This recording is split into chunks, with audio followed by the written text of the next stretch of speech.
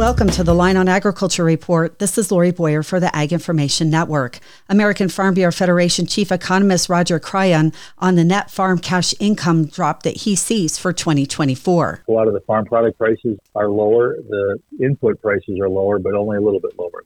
They don't drop like farm gate prices for the farmers. You know, the farm prices go up and down pretty wildly. The input prices, aside from a couple things like fuel and sometimes fertilizer, those go up and they tend to stay up. And that's kind of a long-term challenge.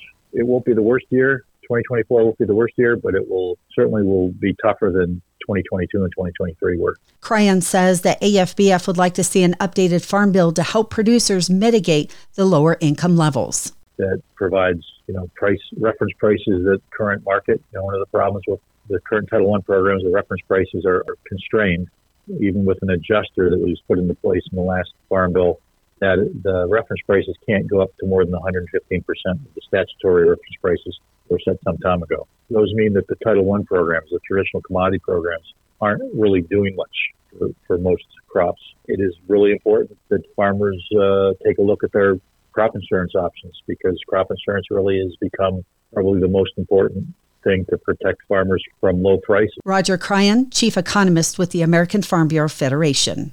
For the Ag Information Network, I'm Lori Boyer.